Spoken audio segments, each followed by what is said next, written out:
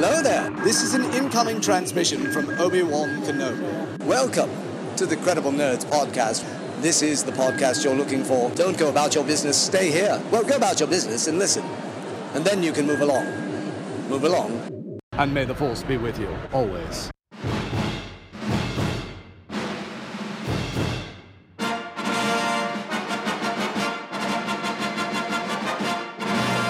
Random Inc. Productions and the Credible Nerds present Star Wars Apologetics, Series 1, The Phantom Menace.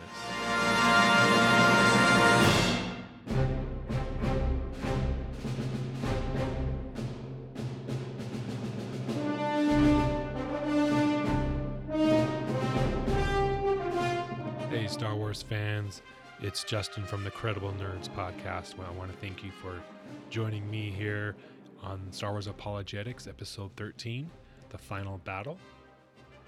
I do want to point out for this episode, we did have some audio problems where there's some echo in mostly my part of the conversation. And so I want to apologize up front for that. It is a little distracting, and I've tried to fix it in post a few times and just can't figure it out. So I apologize for that, but the content is great. The interaction between myself and Harry, I think, is good. It's just the audio quality is a little distracting. So I apologize for that. But hopefully, you'll be able to still enjoy the episode. Welcome everyone to the Credible Nerds podcast. We want to thank you for joining us here on this series, this final episode of this first series of Star Wars Apologetics, also known as Reasons Why the Phantom Menace Doesn't Suck. And my name is Justin. I'll be your host, as always. And I have my fellow Jedi here with me, Harry. Hi, guys. So this is one of our final episodes here. We've come to the end of the movie. And as usual with Star Wars movies, there's a big climactic scene, a big, huge final battle. And it's no different with this film. This film is in chronological order. It is the fourth Star Wars film released, but in this chronological story order, it is the first episode. So if you're watching this series, this saga for the first time, this is going to be your first exposure to an end battle scene in a Star Wars movie. But if you're a little bit older and have been along this journey from, early 70s, 80s time period, then this is something that you've kind of seen before, but for me it was still different. Like in A New Hope and Return of the Jedi, there was a space battle, and it was around the Death Star 1 and 2. But in Return of the Jedi, they upped the drama and the stakes in that there was a space battle, there was a ground battle, and then there was a lightsaber duel on the Death Star. So there was three things going on at the same time. But with this film, we kind of get the same, where there's a space battle out with the Trade Federation on their ships. There was also a ground battle between the Gungans and the Trade Federation battle droids.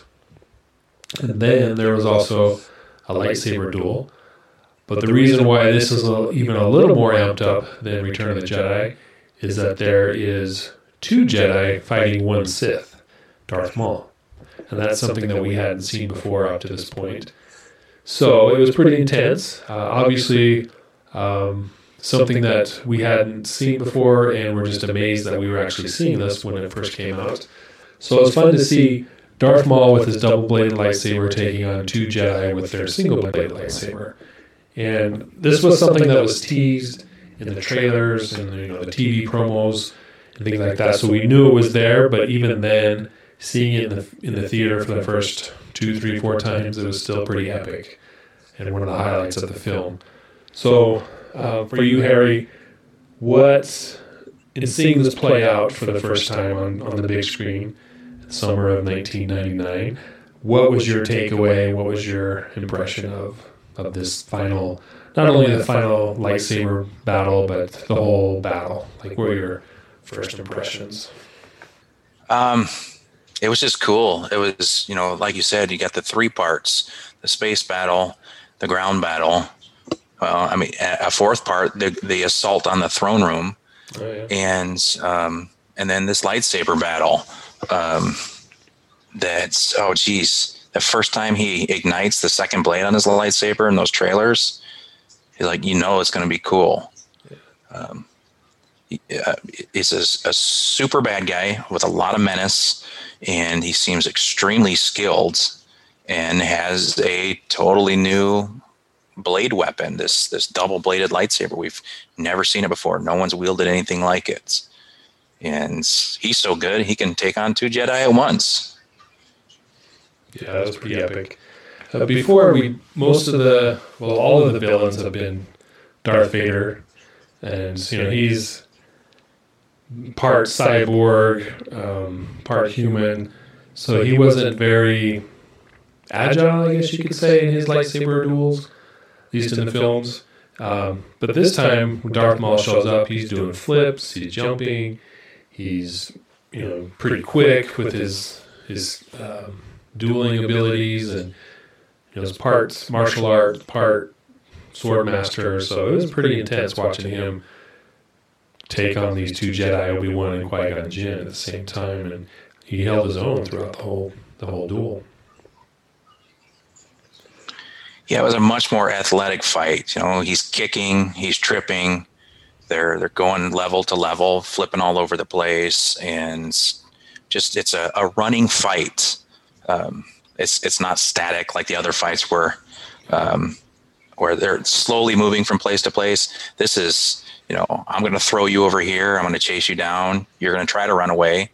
But we're 2-on-1, so we have that benefit. But like you said, he's holding his own against 2. Yeah. So initially the battle starts, they plan, the Jedi show up back to Naboo, and they plan, okay, this is our plan of attack, this is what we're going to do. The Gungans are going to create this diversion over here, and then we're going to sneak around the back and go up the side of the cliff and try to break into the throne room and capture the Nemoidians. And then they're also going to send a starship battalion or starship fleet up into space to attack the main droid ship, because if you do that, then if you destroy it, then it shuts down all the droids. So, it's a 3-pronged attack, and then it starts off. We get one of the coolest scenes in the movie here, where you kind of got this misty, swampy, foggy area, and then you just see the Gungans walk out on their beasts. I think they're Kadoos. They walk out, and it's this really cool effect, and then they kind of go out into the plain, and then the droid tanks come up on the hill, and then the Gungans have this shield, and the tanks start shooting the shield, but they can't penetrate it. That whole sequence was pretty cool. The sound design was really good, and you're just, for me anyway, I was on the edge of my seat, like, oh, what's going to happen here?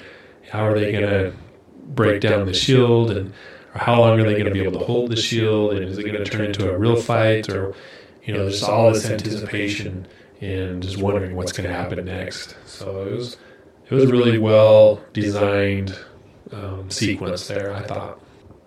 I agree. I remember that the coming out of the fog was one of the first scenes you ever see in the original trailer, and you're just like, what is going on here? And you don't see enough in the trailer to know what's going on, and then when you finally see it, you're like, oh, okay. And just the organic weaponry of the Gungans, that energy shield, these giant beasts carrying these almost mystical things. It's like magic almost that they're using, because there's whatever the power generator is, you don't really see it, but they seem low tech. They're riding creatures. They don't have armor. They don't seem to have fancy weapons, and you're wondering what they're going to do. Then all of a sudden there's these energy shields, and powerful energy shields. They're getting pummeled and nothing's coming through. And the sound was cool, like you said. You got to see that one on the big screen. It's just those energy blasts and all of those cool sounds are just pretty awesome. And it was a powerful scene, and just the contrast between the Gungans and the droid army. the differences of light versus dark at that point in the galaxy. Yeah. Yeah, it was a great start to the final battle. It does cause the distraction that's needed. So the Jedi and the other Naboo sneak into the palace, and first thing they do is go for the hangar, and they get into the ships and start to take off to go attack the droid control ship. And here we have our first deviation from the plan.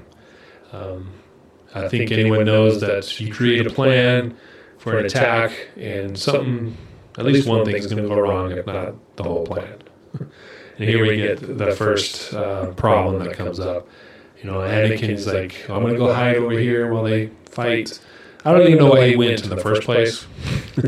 I don't know why he couldn't just hang out in the ship. But, that's not a very interesting story. So he hides out on the side. He climbs into a starship, and automatically he accidentally starts it up, and then next thing you know, he's flying out the hangar door to go attack the droid ship. So he's flying up there, and it does provide a good reason for us to follow the attack on the droid ship, right? We get his perspective, his point of view, and what's going on, and obviously he ends up playing a major part in that whole sequence, that whole battle. And then he accidentally flies into the ship and is able to blow it up from the inside, thus, shutting down the droids on the planet that were fighting the Gungans. So that was... What do you think of the space battle? This is the first space battle we'd seen since Return of the Jedi. It wasn't as epic, I would say, as the Death Star battles. Those are pretty, in my mind, pretty intense. This was more, 20 starships fighting a droid control ship with some droid fighters. Pretty, not as big as these other ones that we'd seen before. Yeah, it was a much smaller action. Just so many less ships, at least on the side of the good guys. And at first, you're like, how are they going to pull this off? Because the N1 seems like such a, I don't know, I want to say weak, but under guns and less robust fighter than a Y-wing or an X-wing, and way under gun from like a B-wing. Yeah. It's fast, but it's just seems light and less gunned than some of the other ones. I don't know, for a time there, I was like, they're not going to be able to pull this off. They got to pull it off, but they're not going to be able to pull it off because they're just getting wiped out faster than they're doing damage to this big thing. Yeah. And then of course, Anakin shows up, and what better way to destroy a droid control ship than taking out its main reactor from the inside. Yeah. Yeah. So for me, that scene worked. The pod race sequence that we saw earlier, we talked about it in a previous episode, does lend credibility to young Anakin flying in this battle. Because in the pod race, we saw him doing pretty similar things, making similar moves.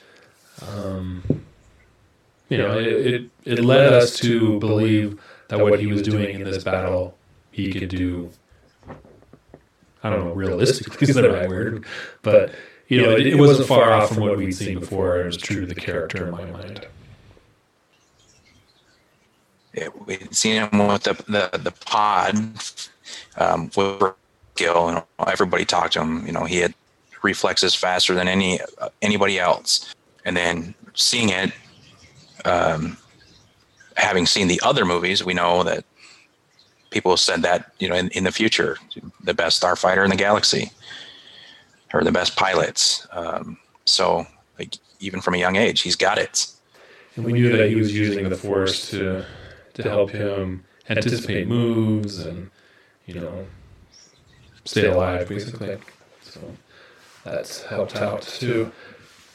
So Anakin flies off, and after he leaves, the next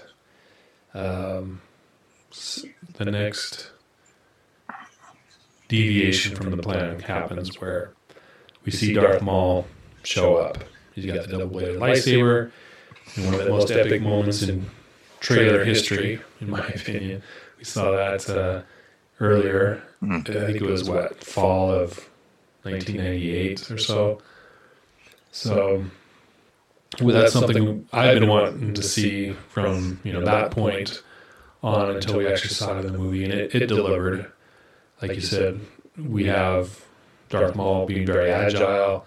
He's taking on the two Jedi, and while they're dueling, Padme Amidala and her crew, that's when they sneak around and go up the back, up to the throne room, which, like you mentioned earlier, is another part of the battle. You could say it's a fourth part. And they're able to dispatch the battle droids, take over the throne room, and kidnap the Neimoidians. And then that's kind of... Did that didn't shut down the droids, right? What did that do? That just stopped them from taking command of the battle, right? From leading? From leaving, yeah. Now that they had them as hostage, they could negotiate the ends of the blockade. Yeah. They had a position of power by holding on to them to, Newt's? Is that his name? Yeah. Gunray? Gunray, yeah. Yeah, so it's like capturing the queen in chess, perhaps. Gives you that big advantage, but doesn't necessarily win you the game. So Anakin blows up the droid control ship. The droids, stop working. They're broken, as Jar Jar says. And then they capture Nute Gunray and his crew. So all that's left is the Jedi with Darth Maul. And this is where we get some pretty epic moments where Darth Maul is able to separate the two, so then he can take Qui-Gon, the more experienced Jedi, one-on-one. And this is where we see the death of Qui-Gon. He puts up a good fight, but it's interesting when you rewatch it.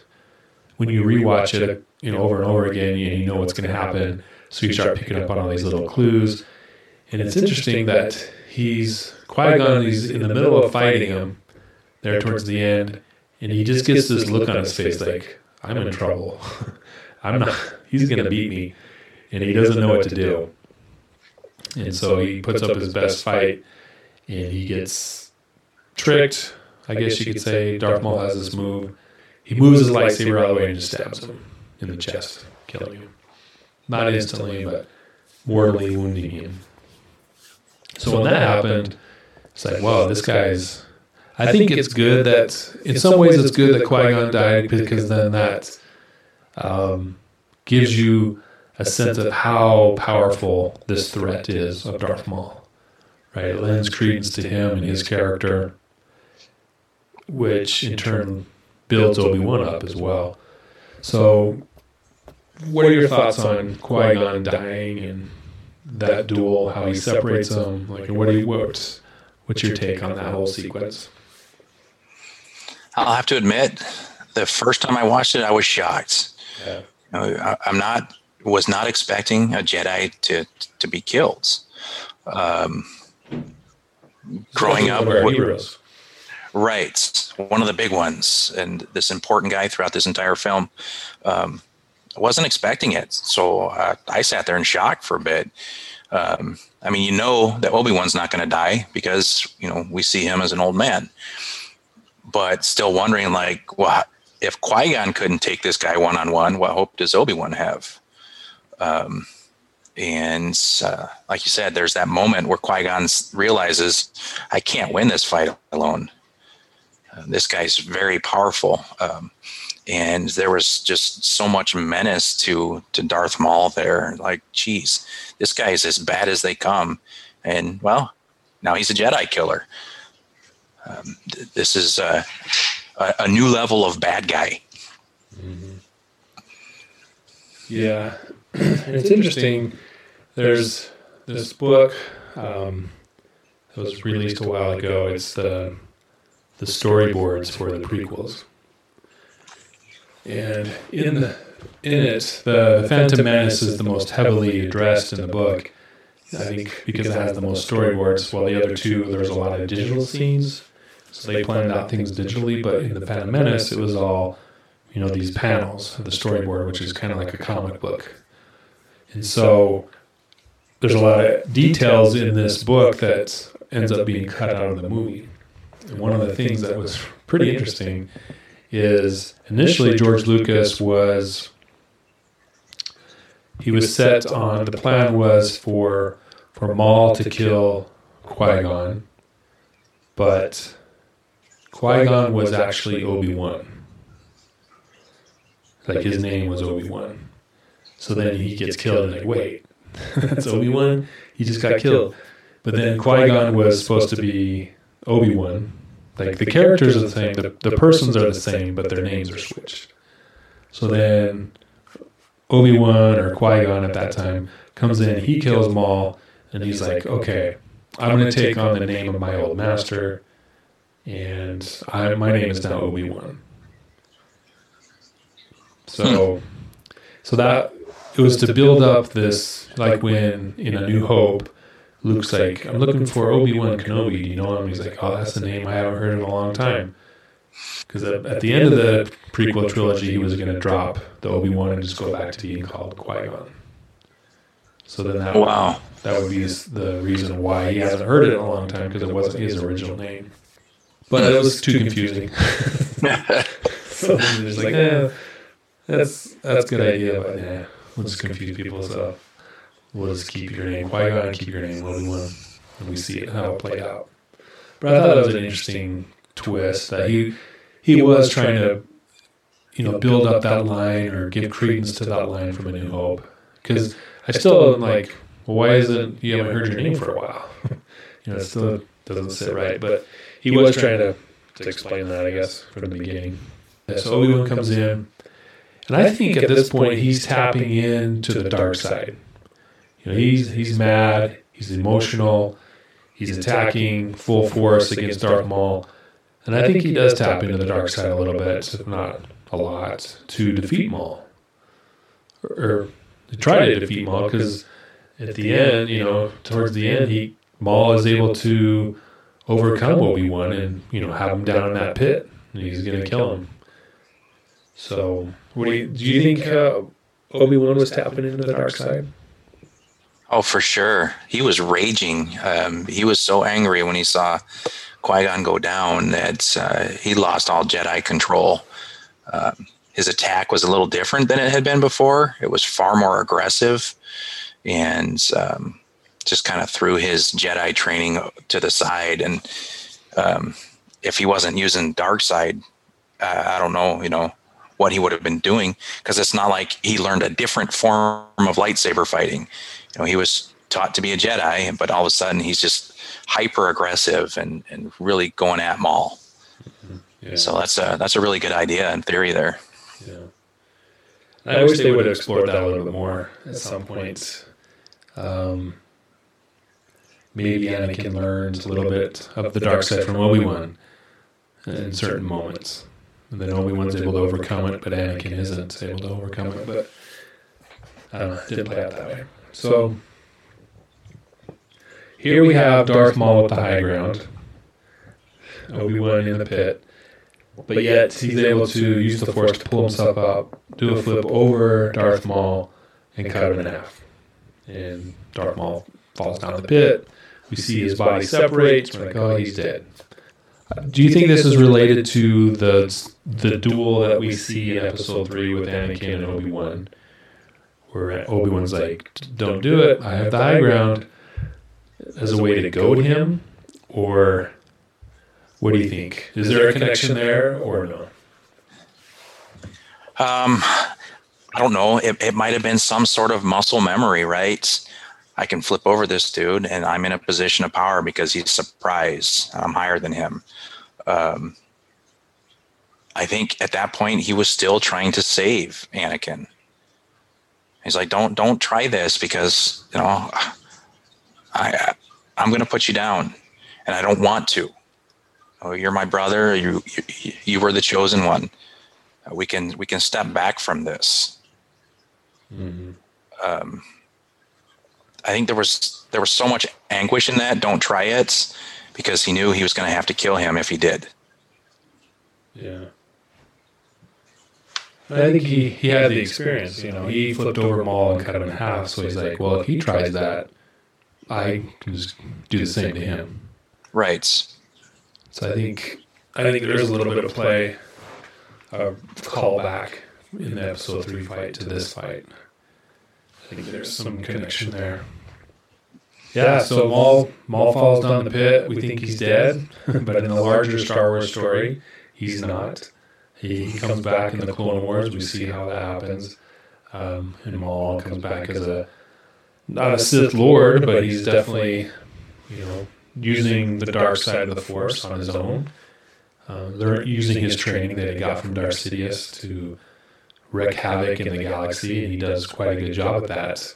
If you haven't seen the Clone Wars, we definitely recommend that you watch it and follow the story of Darth Maul as he continues on. And eventually there's a rematch between him and Obi-Wan on Tatooine in Star Wars Rebels that we see. And in that fight with Maul and Obi-Wan, there's a callback to this fight. Maul tries to use the same move that he did with Qui-Gon, but Obi-Wan's able to sidestep it. So Maul's story continues, and I think we'll see Maul in the Obi-Wan series that's coming up, the Obi-Wan Kenobi Disney Plus series, because he's still alive at that point. So I think that we will see them again on a live-action format, which will be super cool. I remember watching him fall into the pit and come apart and thinking the same thing. Oh, that dude's dead. There's no way he survived that. But also feeling like disappointed because he was such a cool, menacing bad guy. I wanted to see him, this great villain. I wanted to see him some more. And I don't know if George Lucas underestimated like the way the fans reacted to Maul and how much they liked him and wanted more, and that's why he ended up in Clone Wars, or if that was the plan all along. And I'm glad he's back because he is just a great villain and just a nemesis for Obi-Wan for years. And it's cool to see him continue his story and tread a different path from what he was on as a Sith apprentice. Yeah, I think George Lucas did underestimate how popular he would be. I think he's made comments that it's like, well, if I would have known he would have been so beloved by the fans, I wouldn't have killed him off. But I don't see how you not see that when you're making the movie. And just like, and then watching it in the editing process and everything, you're just like, wow, he's pretty cool. So yeah, I think definitely died too early. I would have liked to see him escape or maybe get his arm cut off or something where he's defeated but he's not necessarily killed. With something a little more believable than getting cut in half but yet still alive. In the Clone Wars, you kind of just have to be like, okay, I don't know how he's alive, but he's alive, so I'll go with it. Because it ends up being a pretty cool storyline. But yeah, if you I would have liked to see him, come back in episode 2, wreak some havoc. I don't think he ends up lasting through episode 3, but definitely in episode 2, I would have liked to see him come back, at least in the beginning of the story. But we didn't get that. No, but it would have been super cool to see him at least one more movie. Like I said, cut off his hands, destroy his lightsaber, and then he escapes, runs off, jumps into a ship, and takes off. That would have been cool. But, he didn't.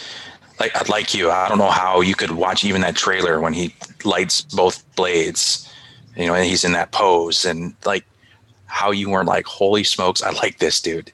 Yeah. How he didn't realize how much people were going to like him.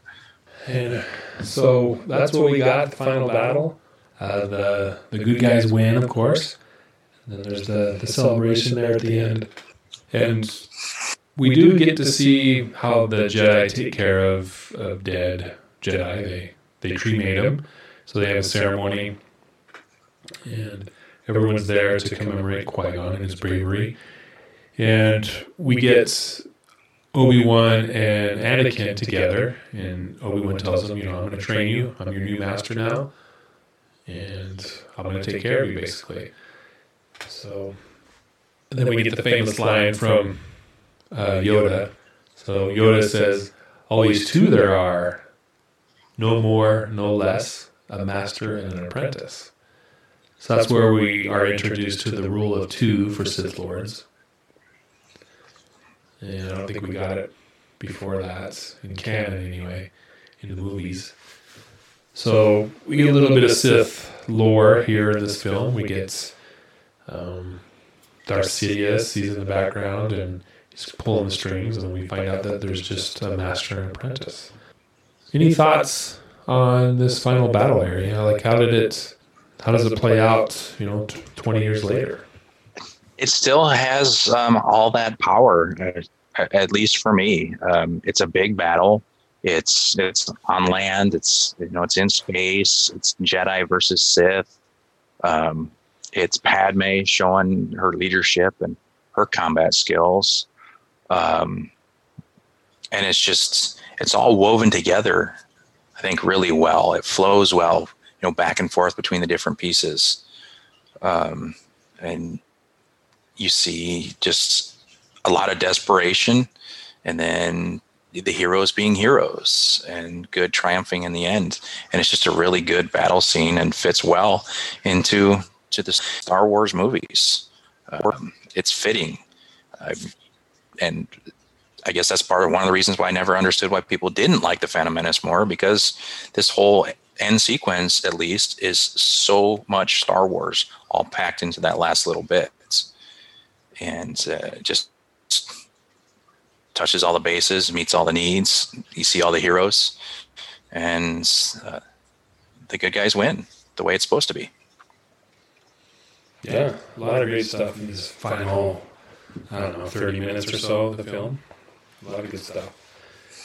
One thing I did notice is, as you watch it a few times, you pick up on these things that, the battle starts out, it's exciting, it's new, everyone's trying really hard, and there's some success on the part of the good guys. And then the battle continues, and then in all aspects, the space battle, the ground battle, the lightsaber battle, things start to go the way of the bad guys. They start to overcome the good guys and are going to beat them. Like, there's a point where Anakin's ship has died, overheated or whatever it was, inside the droid control ship, and the droids are closing in on him. The Gungan ground battle, the droids are able to penetrate the shield and get inside and have captured the Gungans, and the Gungans have dropped all their weapons, and they've lost, basically. And then in the lightsaber battle, Qui-Gon gets killed, and this all happens at the same time. In the same moment, you're like, we went from this high, the battle started, and it's pretty cool, we got this cool lightsaber fight, cool starship battle, but now the good guys are losing. They might lose this battle. And what's the one thing that changes everything? Is Anakin's able to destroy the reactor, which shuts down the droids, so that they win the space battle, they win the ground battle, and so they're able to win that war. And at the same time, everything shifts. Obi-Wan steps up, he comes in, defeats Maul, and so basically Anakin and Obi-Wan win this war, this battle for them. And our heroes rise to the occasion. So this is the first time that we get to see Anakin and Obi-Wan be the heroes when no one else can. And we see that in the Clone Wars. We see that in Revenge of the Sith. And it's just, I think it's a great moment that pushes the story forward. Otherwise, if Anakin isn't able to destroy the reactor, the battle's over. Even if Obi-Wan defeats Maul, he gets captured by the droids. So some pivotal moments there, and we see our heroes step up and win the battle, win the day for them. Yep, 100% agree with all of that. The heroes step up, and we see the formation of Team Anakin and R2 working together there in that whole space battle, but especially there at the end. Yeah. Without a good astromech, Anakin's toast. With R2, Anakin's able to destroy the reactor and win 2 battles at once, and ensure that it's going to go well for for Obi-Wan and Padme and her team. And so it's, like you said, it's the hero stepping up and setting the stage for the rest of this trilogy. Mm-hmm. Yeah, and even Padme steps up. I mean, they go into the throne room, but then they have to throw down their weapons, right? They get captured. But when the droids are deactivated, she's able to pull a gun out of the throne room, a secret compartment, and capture New Gunray. So even she's able to have an opportunity to shine as well. I was just going to say, about Padme, she started out as this pompous, overdressed queen, and then just becomes this predecessor to Leia. Definitely you see where Leia's going to get it from someday. That's she's a warrior and a thinker, is able to put together a battle strategy that even Qui-Gon doesn't agree with, but is willing to take the risks to win the war, and steps right into it. She doesn't hide. She doesn't stay back.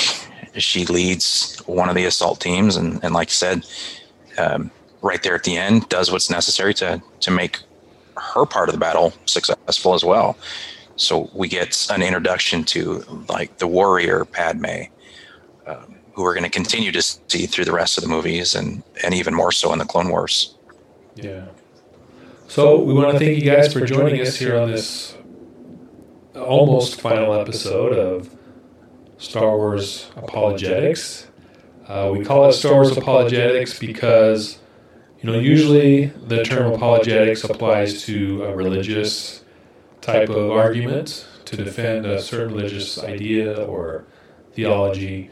But for a lot of people, Star Wars is a religion. I mean, in England, I believe it's England that, Star Wars Jedi is an official religion over there. So, some people do take it as gospel in some ways. So we've decided to call this podcast Star Wars Apologetics because for some people it is almost like a religion. And this is our efforts in pointing out the good things about movies that have in the past been maligned, like The Phantom Menace. If you've been listening to this series up till now, you've known that we've made a lot of good points about how Phantom Menace is a great Star Wars movie. A lot of great things in this show. There's a couple things that maybe you don't like or don't jive well, but how many things are there that are good? And if you look at the percentages, let's say there's 10 things, you don't like 2 of them, but you like 8 of them, that's 80%. So that's a pretty good score. I mean, I'd take those odds, 80%. If I were to go gamble in Vegas or something, I'd take 80% odds. That's a good percentage. So I think a lot of good things about this film, and in this apologetics series, we'll be covering Attack of the Clones, Episode 2 next. And again, we'll cover a lot of good points about what we like about Star Wars Episode 2. So we invite you to stick with us as we go through the saga. We'll cover Episode 2, then 3. Then we'll move into the original trilogy, which for a lot of people, that won't be a hard sell. I think there's a lot of good things about the original trilogy, and we'll definitely cover them in depth.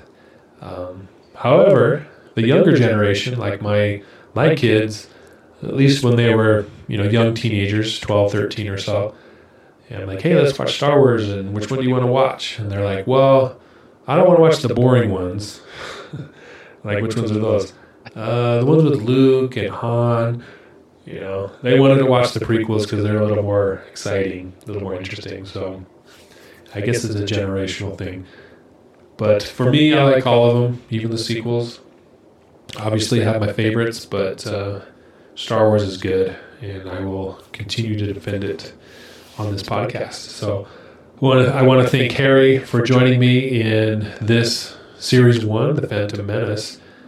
He joined us a couple episodes in, but he is definitely a great Star Wars fan with a lot of great Star Wars knowledge. So I want to thank him for joining us on this series and going forward as well.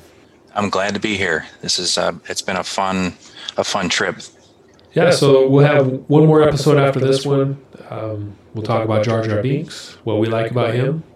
We'll talk about the soundtrack of The Phantom Menace, one of the greatest soundtracks ever produced in my mind, as well as Star Wars in 3D.